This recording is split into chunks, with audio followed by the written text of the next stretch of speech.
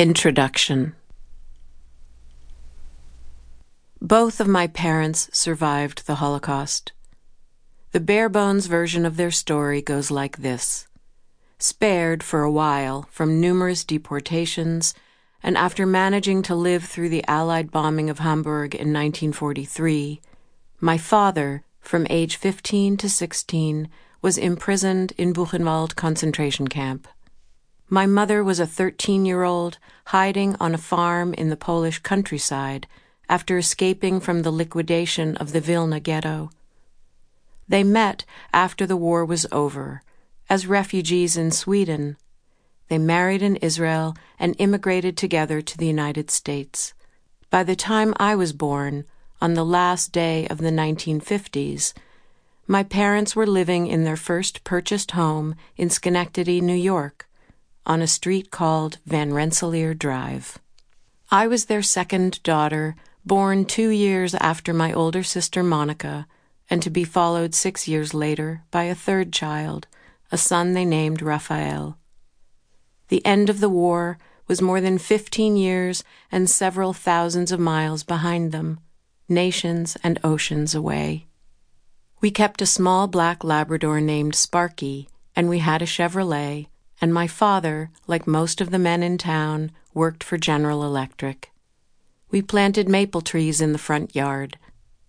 According to the family photo albums, we celebrated birthdays and holidays, rode bicycles and visited nearby lakes in summer, shoveled snow and practiced ice skating in winter. By all appearances, we were a happy American family. Amid the disordered fragments of my childhood recollections, I cannot remember first hearing my parents' war stories.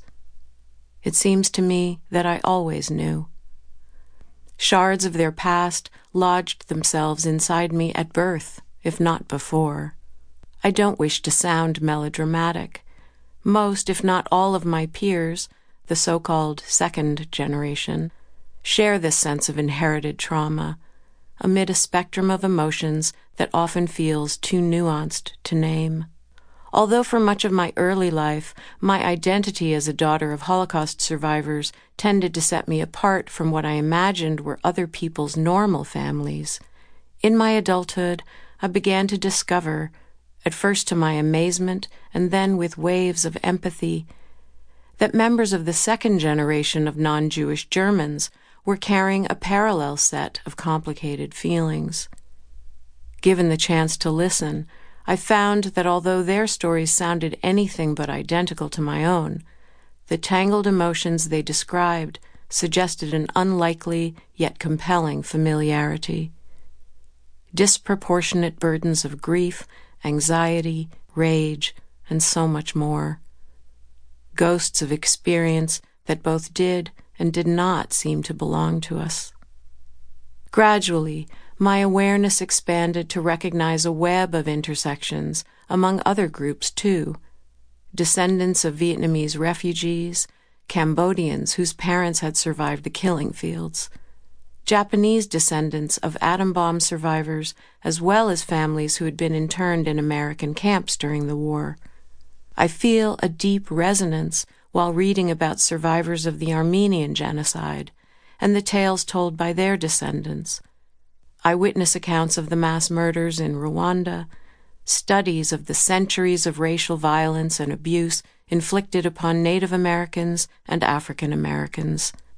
Every day, reports of hate-driven devastation in some distant or nearby locale remind me that human evolution includes the repetition of atrocities on a scale that defies all reason. Kriegskinder, Nachgeborenen. These are words for my German counterparts, children of the war, the ones born after.